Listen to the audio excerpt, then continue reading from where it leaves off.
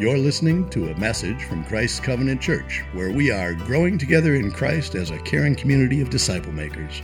Thank you for listening, and please feel free to share this with others who may find it helpful. We're getting very close to the end. We are in the last chapter of John starting today. We've been going through this book of the Bible for quite some time, but we will look at 19 verses or so here in just a minute. But I also wanted to note, we're going to pray at the end of the sermon. We're going to take a few minutes just to give you a heads up. We're going to pray for the college students that are among us. This, for many Grace students, especially if they're from out of town, this is your last Sunday with us, either before you graduate and go to wherever God would have you, or maybe before you just leave for the summer. And so we want to take a few minutes for you after the sermon today before we sing our closing song to pray for you. So we look forward to doing that for you and with you before we conclude today. But in thinking of today's sermon and this passage, and you'll see why in a moment, but I was thinking of the phrase that we throw around in our culture a lot where we say, forgive and forget. That's become kind of just common vernacular in our society where we talk about forgiving and forgetting. And it's this idea, people mean different things sometimes when they say that, but this idea that if you really forgive, if forgiveness is really going to happen between two parties and there's been offense, that the best way forward is to just try to forget that it happened, to try to move forward with it and just put it out of mind. And although I have some serious reservations about that idea that is not quoted in the Bible, there's reservations I would have about that. The question I want us to think about involves those two ideas today, and it's about our relationship with God. We've done immense wrong against him. And the question that I have asked myself, and I think this text asks of us today, is when God looks at our offenses, the wrongs that we've done towards him, and even when he forgives us of those things, does he forget them? Does he intend for us to just forget them?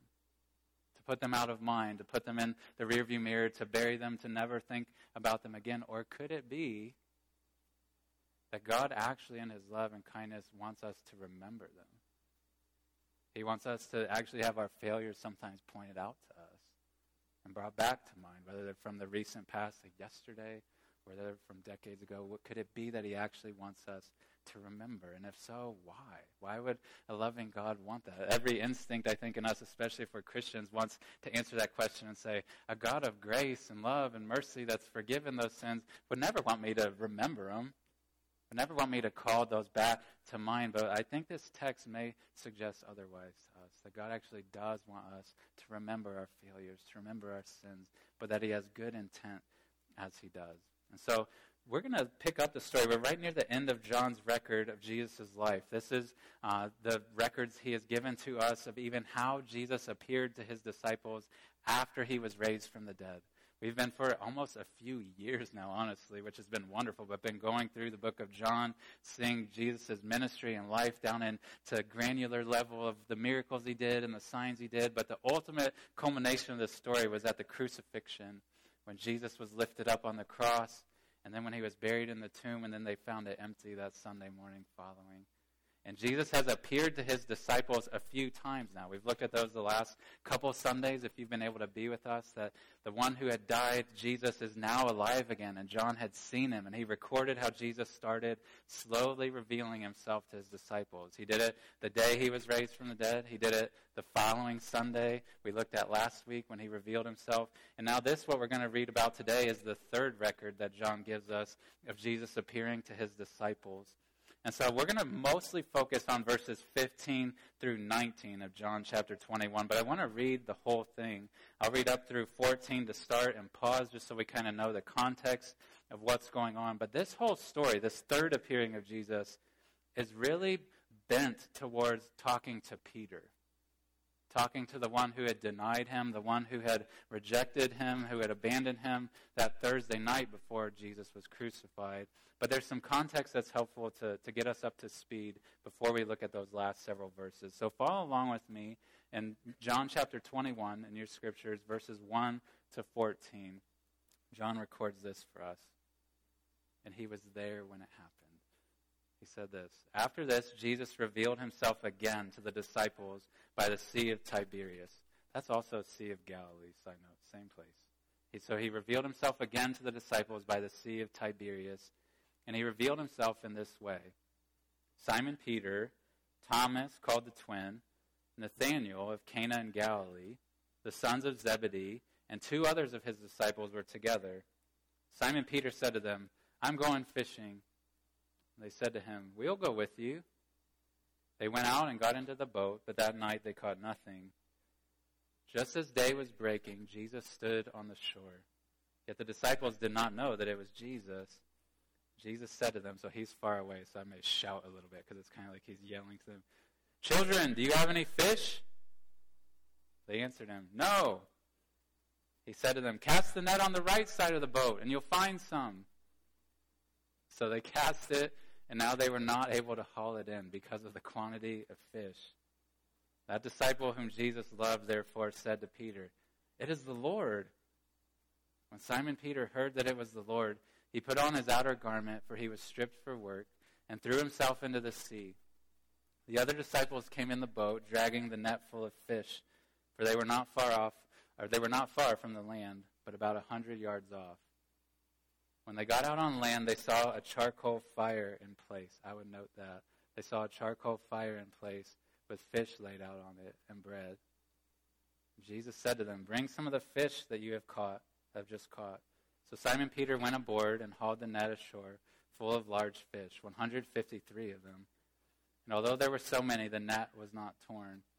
Jesus said to them, "Come and have breakfast." Now none of the disciples dared ask him, "Who are you?" They knew it was the Lord.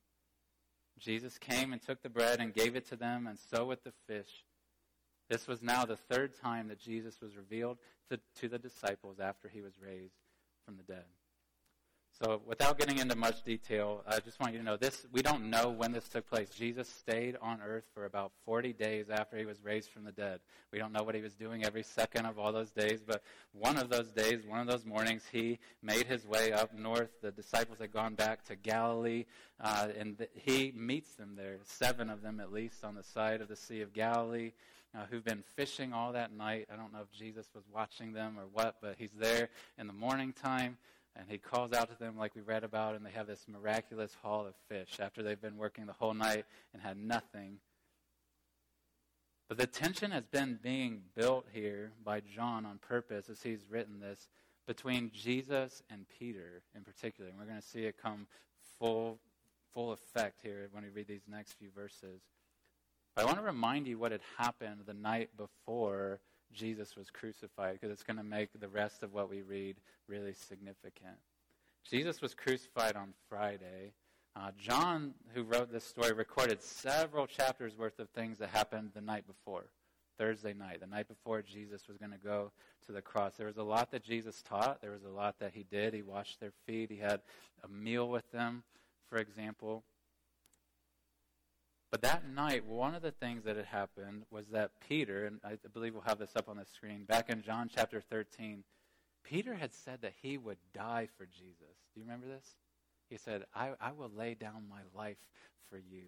So in John chapter 13, verses 37 to 38, John had recorded this from that night, that Peter said to Jesus, "Lord, why can I not follow you now? I will lay down my life for you." Note, he didn't include the other disciples. "I will lay down my life for you." Jesus answered, "Will you lay down your life for me?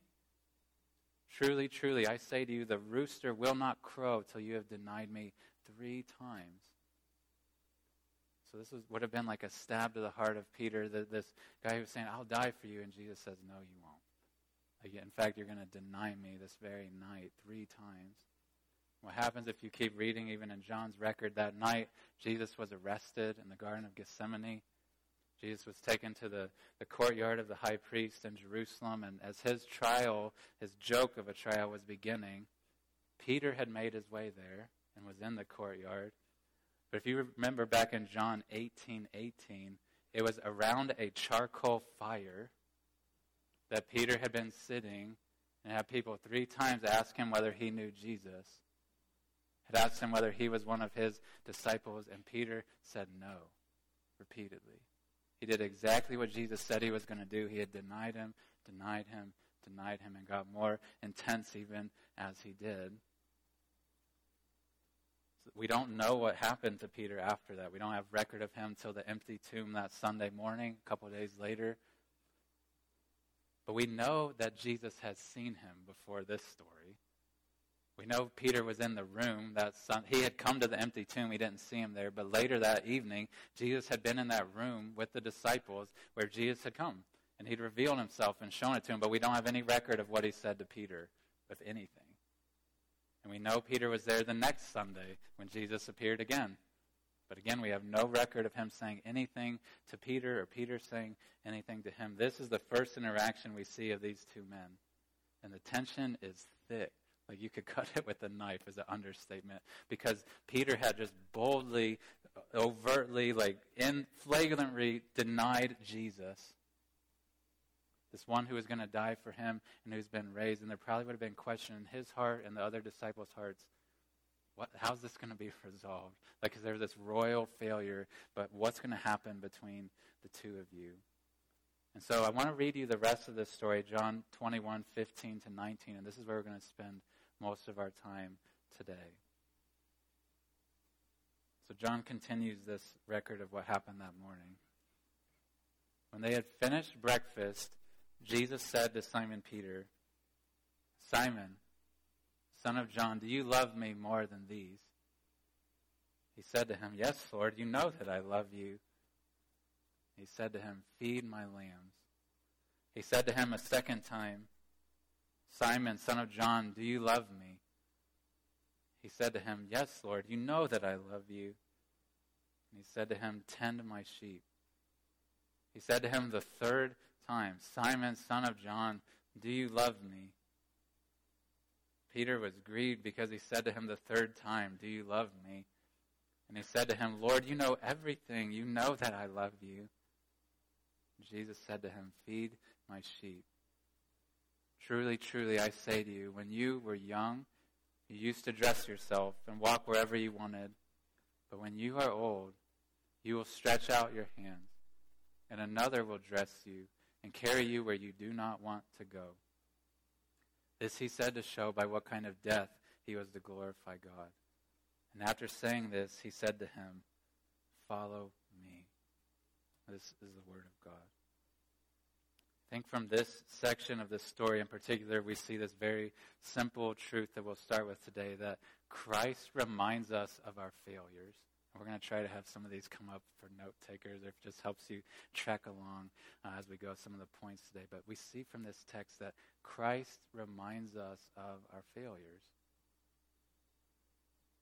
Jesus wanted Peter to remember that Thursday night. Jesus had already died for those sins. He'd already atoned for them on the cross that Friday when Peter was doing who knows what.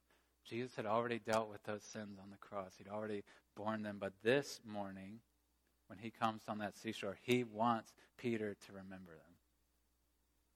Everything about this story is making that clear, every detail. That Thursday night, they had a meal together, right? Before these denials happened. This morning, they have a meal together. That night, there had been a charcoal fire around which Peter had denied the Lord. And Jesus made a charcoal fire for this meal that he wanted him to be sitting around when he would address him. The number of questions that Jesus asks him, you probably noted that he asks him 3 times, "Do you love me? Do you love me? Do you love me?" Because Peter would have had seared in his memory that 3 times he had said, "I don't know him, I don't know him, I don't know him." The content of the questions we're going to see is intended by Jesus purposefully to point Peter back to that night, back to his failures, back to the ways that he had denied Jesus. This was not something that was new to God the Son, Jesus, new to God the Father, this idea of reminding their people of their failures. I was thinking back through the Old Testament, and one passage just came to mind way back in the book of Deuteronomy even. Deuteronomy chapter 9, verse 7.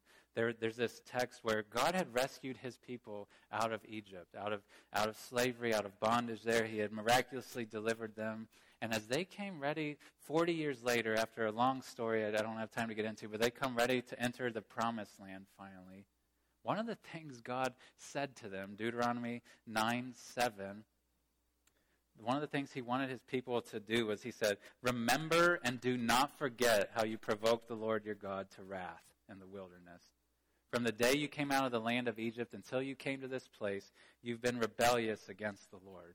And so God has always had this heart. He wants his people not just to forget their sins, not to just put them in the rear view and never think about them again, but that he wants us at times to remember our sins, to remember the ways that we failed him, to remember the ways that he denied, or that we denied him. But why?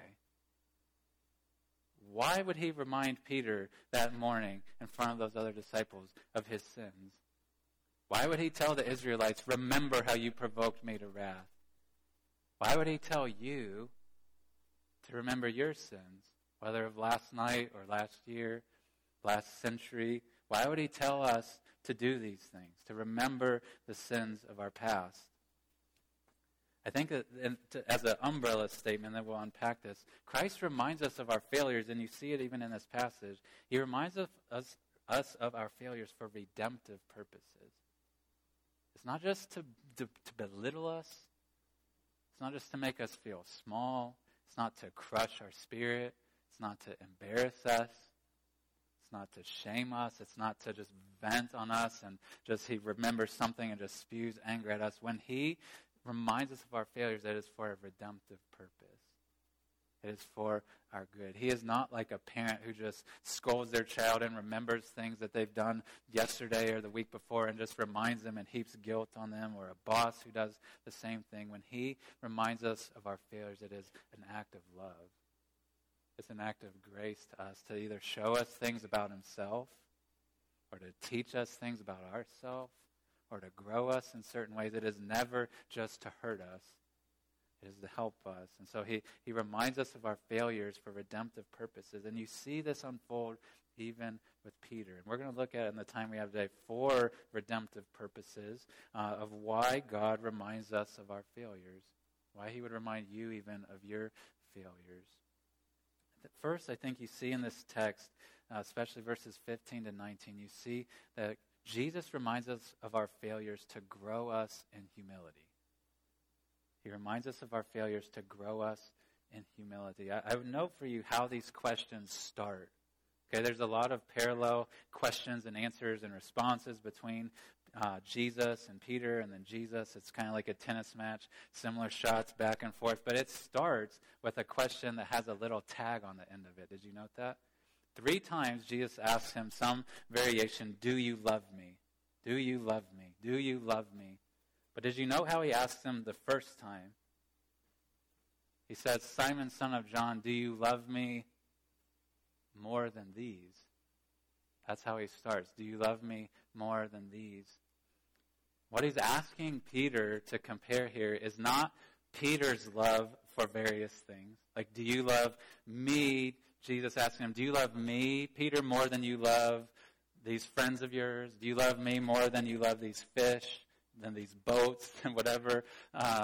He's not asking Peter to compare Peter's love for various things. He's asking Peter to compare Peter's love for Jesus with the other disciples' love for Jesus. And he's saying, Peter, do you love me more than John loves me? Do you love me more than Nathaniel right here loves me? Like, do you love me more than your brother right here loves me? Do you love me, Peter, more than these other guys love me? Do you love me more than these? And I think Peter, we know later in this passage, he's grieved when he hears these questions. But this first one, I think, would have dug deep in him. Because he's remembering that night, right? He's remembering that he had told Jesus, I'll die for you. I'll lay down my life for you. These other guys, they may not, but I will. And he had been so sure of himself. He had been so maybe even cocky and spiritually prideful that he thought, if everybody else fails you, I will not. Like, I will succeed. I will be faithful to you. And Jesus had told him, no, you won't. And he didn't. And Jesus is wanting, I think, as he asks him this question, he asks him in front of these other apostles. He wants them to hear this question. Do you love me, Peter, more than these guys love me? Because you used to think that you did. But your life has shown that you don't. That night showed me and showed you and showed us that you don't. You don't love me more than these. And Peter would have felt the dig of this, and even how he answers, he doesn't really answer saying, still in typical Peter fashion, like, yep, I love them. I love you way more than these guys, Jesus. I blow them out of the water with my love for you. He just says yes and says, you know, like he's just talking me and Jesus, you know I love you. And that's how he answers the rest of these questions. I know that I love you, you know that I love you, and he's not comparing himself anymore to these other disciples. Because his life has shown, his failures showed him. It showed his friends that he didn't love Jesus more than them. He was not some sort of spiritual superior to them who was incapable of falling. This is one of the reasons that Jesus shows him and points him back to his sin, and one of the reasons he does to us at times. It's to lovingly knock down pride that wells up within our hearts. To think, I am better than my brothers or sisters. That everybody else in this church, everybody else in this group, everybody else in this family and this community may fail, but I won't. I'm better than them. I'm stronger than them. Jesus wanted Peter, and he would want us to combat that temptation to see ourselves as spiritually superior. To think that we're immune from things that everybody else falls victim to.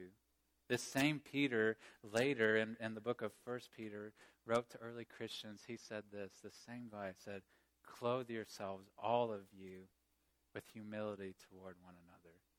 For God opposes the proud, but gives grace to the humble. Peter learned this lesson, I think, this morning, to not count himself as greater than these other followers of Jesus, but to know, based on his failures, based on his past, that he was not superior to them, that he was not greater than them. Humility is such an important virtue in any Christian, but especially if there's going to be a Christian who becomes a leader, who becomes a pastor, a teacher, a mentor within the life of God's people. Because you see this with Peter here, even as Jesus is commissioning him and giving him responsibilities, he's also making him humble. He's also reminding him, you are weak, you are powerless on your own, you are guilty on your own. Like you ought to be humble and have healthy doses of humility in your life. And if he's going to use us for great purposes, if he's going to use us to do big things, he often and usually, or maybe always, I would say, begins by knocking us down a bit. By not making us think we're God's gift to everybody else, but realizing I am broken. Like I am just as in need of forgiveness and help as everyone else. And we must be people, especially if we're leaders, who are marked by humility. Jesus wanted Peter to be marked by humility. He wants us to be marked by humility. And one of the ways that he grows that within us is to lovingly remind us of the ways that we have failed. To lovingly point us back to those things, not out of anger, but to show us how weak and powerless we really are. To show us our need of him. And so he reminds us of our failures to grow us in humility. You see that with Peter, even as he begins these questions. As he continues piling up the questions, the second thing I would say that he reminds us of our failures to do is to grow us in compassion. This is a similar idea, but to grow us in compassion for fellow Christians. I'll note a few things from this interchange with Jesus and Peter here. One would be, I already mentioned this a little bit, but the number of times Jesus asked Peter, do you love me? He asked him 3 times. And he was trying to point him back to that night to remind Peter, I think, you didn't just deny me once. You denied me 3 times that night. After I told you you were going to do it, you denied me 3 times. This wasn't some accident. It wasn't some just understandable slip. You denied me over and over again that night. He wanted him to remember the degree to which he had fallen. He wanted him to remember how vulnerable, powerless he was. And then I want to note for you too, how Jesus, when every time Peter says, you know that I love you, you know that I love you, you know that I love you, it's interesting to me that Jesus, when he responds back, uses language of sheep and shepherds. Like he 3 times tells him, verse 15, he says, feed my lambs. Verse 16, he says, tend my sheep. Verse 17, he says, feed my sheep. Jesus could have said, Peter, then teach my disciples. Care for my followers. things like that. He could have used language like that, but he on purpose, and this isn't the first time he's done it, but he uses language of dumb, helpless animals that are left to themselves are going to be destroyed and be eaten, and who knows what. They're going to die. They're going to be destroyed, and he uses that image because he's wanting Peter not just to feel bad for his sins, but he's wanting him to be able and be ready to lead other people. He's wanting him to remember what he's about to entrust to him, that this task that he's going to have is not just to work with other upstanding, noble people, but to care for sheep. Like to care for people who need guidance, who need protection, who need love, who are vulnerable and often powerless, left to themselves. And I think it's no coincidence that Jesus is trying to grow Peter, even as he's telling him to take care of his sheep. Note he calls them his sheep, not Peter's sheep. Even as he's telling him, take care of my sheep, he's also, I think, wanting to impress upon Peter, you're a sheep too. Like shepherds in Christian circles, myself and other pastors here, and any of us who are leaders within Christian circles, we don't attain some like special status than the rest of our fellow Christians. We are fellow Christians with you. Like we are sheep with you. Peter was not just, he was entrusted with shepherding tasks, but he was a sheep too. And Jesus wanted him, I think, to remember, yes, I'm going to give you some responsibilities to care for these people, but you're a sheep too. You remember that night, Peter? You remember the ways that you failed, the ways that you were kind of just wandering, disobeying, straying away from me like a sheep? Like you're a sheep too. You need help. You're not just the one to impart it, but you need to help people, and you need to have compassion as you do. Like you are taking care of people who are vulnerable, people who need guidance, who need sometimes challenge, who need instruction, and he wants him to be ready to show compassion, to show patience to people. Remembering our failures, being pointed back to them, whatever they may be in your life, being pointed back to them should be something that grows in you a sympathy towards fellow sinners. That grows in you a compassion towards them, especially to those God may entrust you to lead and care for, whether it's within your home or your business or within the life of the church or in the community. You need to be someone who has compassion towards the people you're leading, who doesn't just look at them and get so frustrated with them and think, how could you do that? Like, what are you thinking? And just lash out at them and think that you are somehow different from them, that you are somehow superior to them, that you are no longer in need of other people's help. If we forget our own failures, we very easily become callous towards strugglers. We become very hardened towards people who are combating temptation, who are failing in their life. We're like a boss that forgets what it's like to be an employee, or a coach that forgets what it's like to be a player. Like, we are still players. We are still employees. We are still sheep, even when we're entrusted to shepherd. And Jesus wanted Peter to remember his failure so he would be a compassionate shepherd. So you have patience with the sheep that he was leading. I want to mention, for the people you're leading, doesn't mean you don't confront them. It doesn't mean that because I've sinned and you sin, we're just fellow sinners here, and I don't ever speak toward you and challenge you and sometimes address the sin that's in your life. Quite the opposite. Jesus is confronting Peter here, right? The most compassionate human being ever is confronting Peter here out of love. But he's doing it compassionately. He's doing it lovingly and graciously towards Peter, and he's trying to model for him to do the same. And we would be wise to listen as well, that when God entrusts people to me, yes, I need to confront them. Yes, I need to challenge them at times. Yes, I need to discipline my child. Yes, I need to correct this person, but I need to do it with a compassionate heart. As someone who is a fellow struggler, as someone who has an immense, long list of failures myself, I need to have patience with those and compassion upon those that I'm leading. So he reminds us of our failures to grow us in humility, to grow us in compassion. But I think you see two last things as we get towards the end of this passage.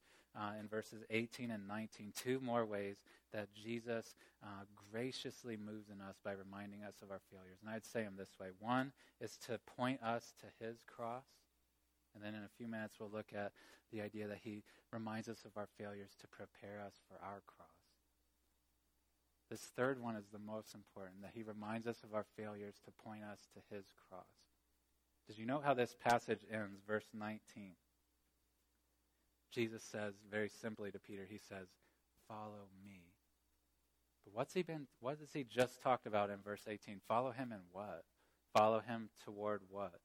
Toward what end? In verse 18, and even the start of verse 19, we see that Jesus is telling Peter, and we'll talk about this in a second, he's telling him, Peter, you're going to die for me. Your hands are going to be stretched out on a cross just like mine were. You're going to be dressed in things you don't want to wear just like I was. And he's telling him, someday you are going to die for me. And he says, when he says, follow me to that, do you know what that reminds Peter of, and what ought to remind us of? Is that Jesus went there first.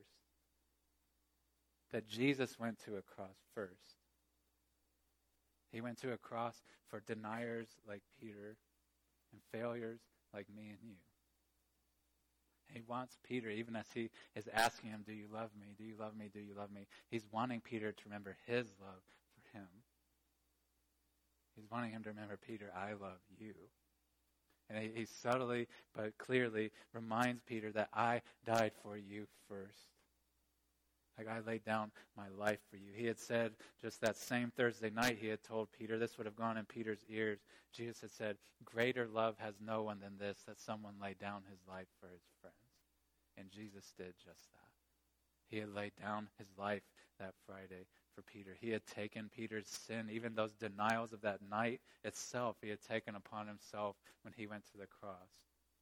God the Father had counted those failures of Peter to Jesus, and Jesus suffered and died for them. And even as he's reminding Peter of his failures, this is so important because I want to speak this to you as well. Even as Jesus is reminding Peter of his failures, he is more importantly pointing him to his cross. He's not just pointing him to his failures to make him see, you failed, you failed, you failed. What a failure you are. He doesn't want the message to stop there. He wants him to see, you are a failure. But I took your failures, I took your sins upon myself, and I died for them. I suffered for them. The things that should be coming down on your head came down on mine. And he's wanting Peter to remember, I died for you. And when our failures are brought before us, when we're reminded, I hope that God, for many of us, is reminding us this morning of some of our failures, even recent failures. And when God points you to your failures, what do you do with those? Like, what's he want you to do with them? There's all sorts of things we could do with them. One thing is we could deny them. We could deny those things and say, I didn't do that. And I would just say to you, who are you kidding? Like, if God is convicting your heart, why would you say, I didn't do that? Like, that is nonsense. Like, do not deny it. When God confronts you with your failures, even this morning, don't try to run away from it and deny that it happened. We could try to ignore them. Even if we don't deny them, we could try to just suppress them, kind of put them out of our mind and just forget about those sins, forget about the things that we've done in rebellion against our God. We could just think, well, I'm not going to go there in my heart and mind and just try to forget them. But that is not wise either, and not what God would want for you. Because he doesn't forget them, and he doesn't ignore them.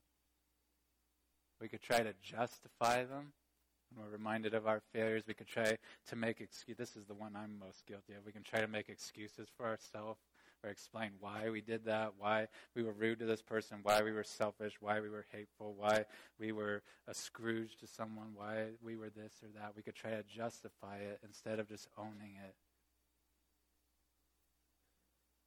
But you need to feel the weight of your sin. God wants you to feel the weight of your sin. Lovingly, he wants you to feel the weight of it. We could, when we're reminded of our sin and the weight of it, we could just stop at this step where we feel shame for it. There are many people who grow up in the church who stop here. They know their sin, they know their guilt, they feel shame for it, and they just heap shame upon themselves. Shame.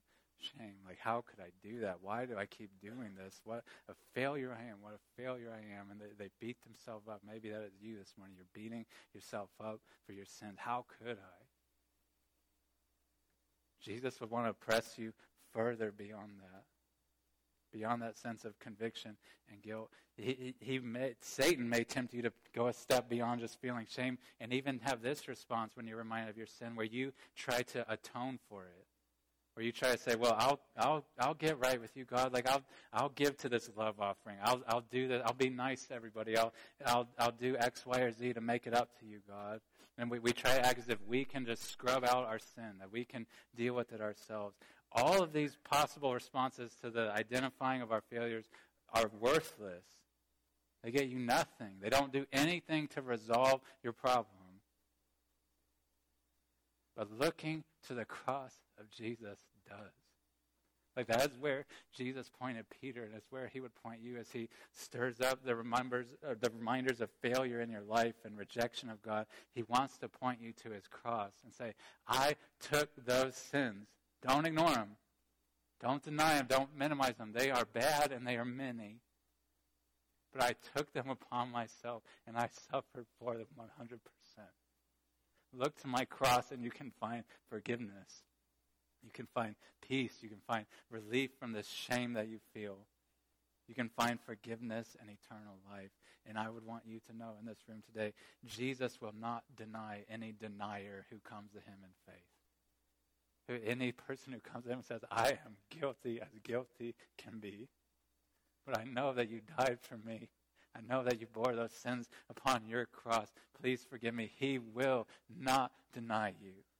Like he will not turn you away. He will receive you, and I would call you to do that today. If you've denied him 3 times, he'll forgive you 3 times. I promise you, you've denied him more than that. If you've denied him 1,000 times, he will forgive you of 1,000 sins. Past, present, future, he will clear them from your record, having borne them on the cross completely. So receive the forgiveness, receive the love that he wants to extend you, that he demonstrated to you upon the cross. Look not just to your sin, but look to the cross when he reminds you of your failures. Jesus wanted Peter to look to his cross, but he also was preparing Peter for a cross, wasn't he? He was preparing him for suffering that awaited him. In verse 18, he talks about how when Peter was young, he used this image, like you dress yourself, you did what you want, life was easy and smooth. But he talks about how in older age, Peter's hands are going to be stretched out, and he's going to be dressed and carried to a place he didn't want to go. And if that sounds poetic and we think, well, I don't know what he's talking about, John tells us what he's talking about. He says that Jesus said that to show by what kind of death Peter was to glorify God. I thought about this. I was thinking, man, imagine being Peter here. You could feel like, man, he just got pummeled by Jesus if you're not understanding the text right. They're like, do you love me? Do you really love me? Do you love me? And then it's like, it could feel like it's this last hook, like, and you're going to die. Like it's a punitive thing or like it's some judgmental thing, but it is not. Like he's commissioning Peter to feed his sheep, to care for his sheep. He's commissioning him. And think about this. When he tells him, you're going to die for me, don't hear it as, you're going to die, Peter, like it's some judgment. But remember what Peter had said that Thursday night. He said, I'll die for you, Jesus. I'll lay down my life for you. And Jesus didn't actually say, no, you won't. He said, will you? You're going to deny me 3 times. But Jesus knew, I think, even that Thursday night, that someday Peter would lay down his life for him. That's what happened to Peter, according to church history, is that someday, long after this, he was crucified. He was put to death. And Jesus is wanting Peter to know he is a changed man. That he's changing him. That, yes, you denied me. Yes, you ran away from me that night, but I am changing you, Peter, and I'm getting you ready for suffering. I'm getting ready to show through you things you never were capable of on your own as you face temptation, as you face the threat of death someday. And though the literal crosses don't await probably any of us in this room, probably even martyrs' deaths don't await many, if any of us in this room, suffering does await us. Temptation does await us to abandon Jesus.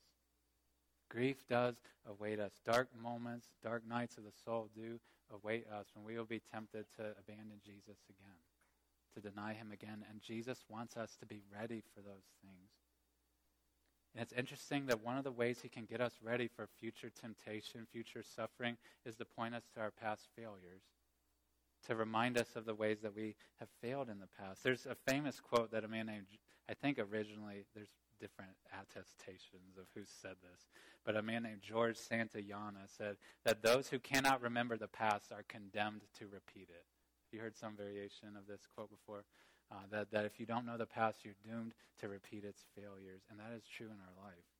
That it is a blessing of God to remind us of the ways we fell short in the past, the ways that we abandoned him in the past, because it prepares us for similar temptations in the future. We remember, when we remember our past sins, we can remember the tactics of the enemy, right? We can remember the ways that Satan kind of connived himself into our heart and mind and soul, the bait he used to tempt us. We can remember those things. I'm a sports fan. I love watching sports and wishing I could be a professional athlete. And I've noticed in recent years with technology advancing that athletes often can, even in real time in a game, have like snapshots of like the previous inning or the previous drive if they're a football player. And they can see what the opponent did, how they arranged things, how they strategized, and the schemes that they used in that sport. And they can look at what that enemy just did and be ready for the next one. They can know how to respond, how to change. And the same is true in our life. When we remember our past failures and don't just put them out of our mind, we can actually remember the places we were vulnerable. Remember the things that got into our heart, and we can combat our enemy more knowingly.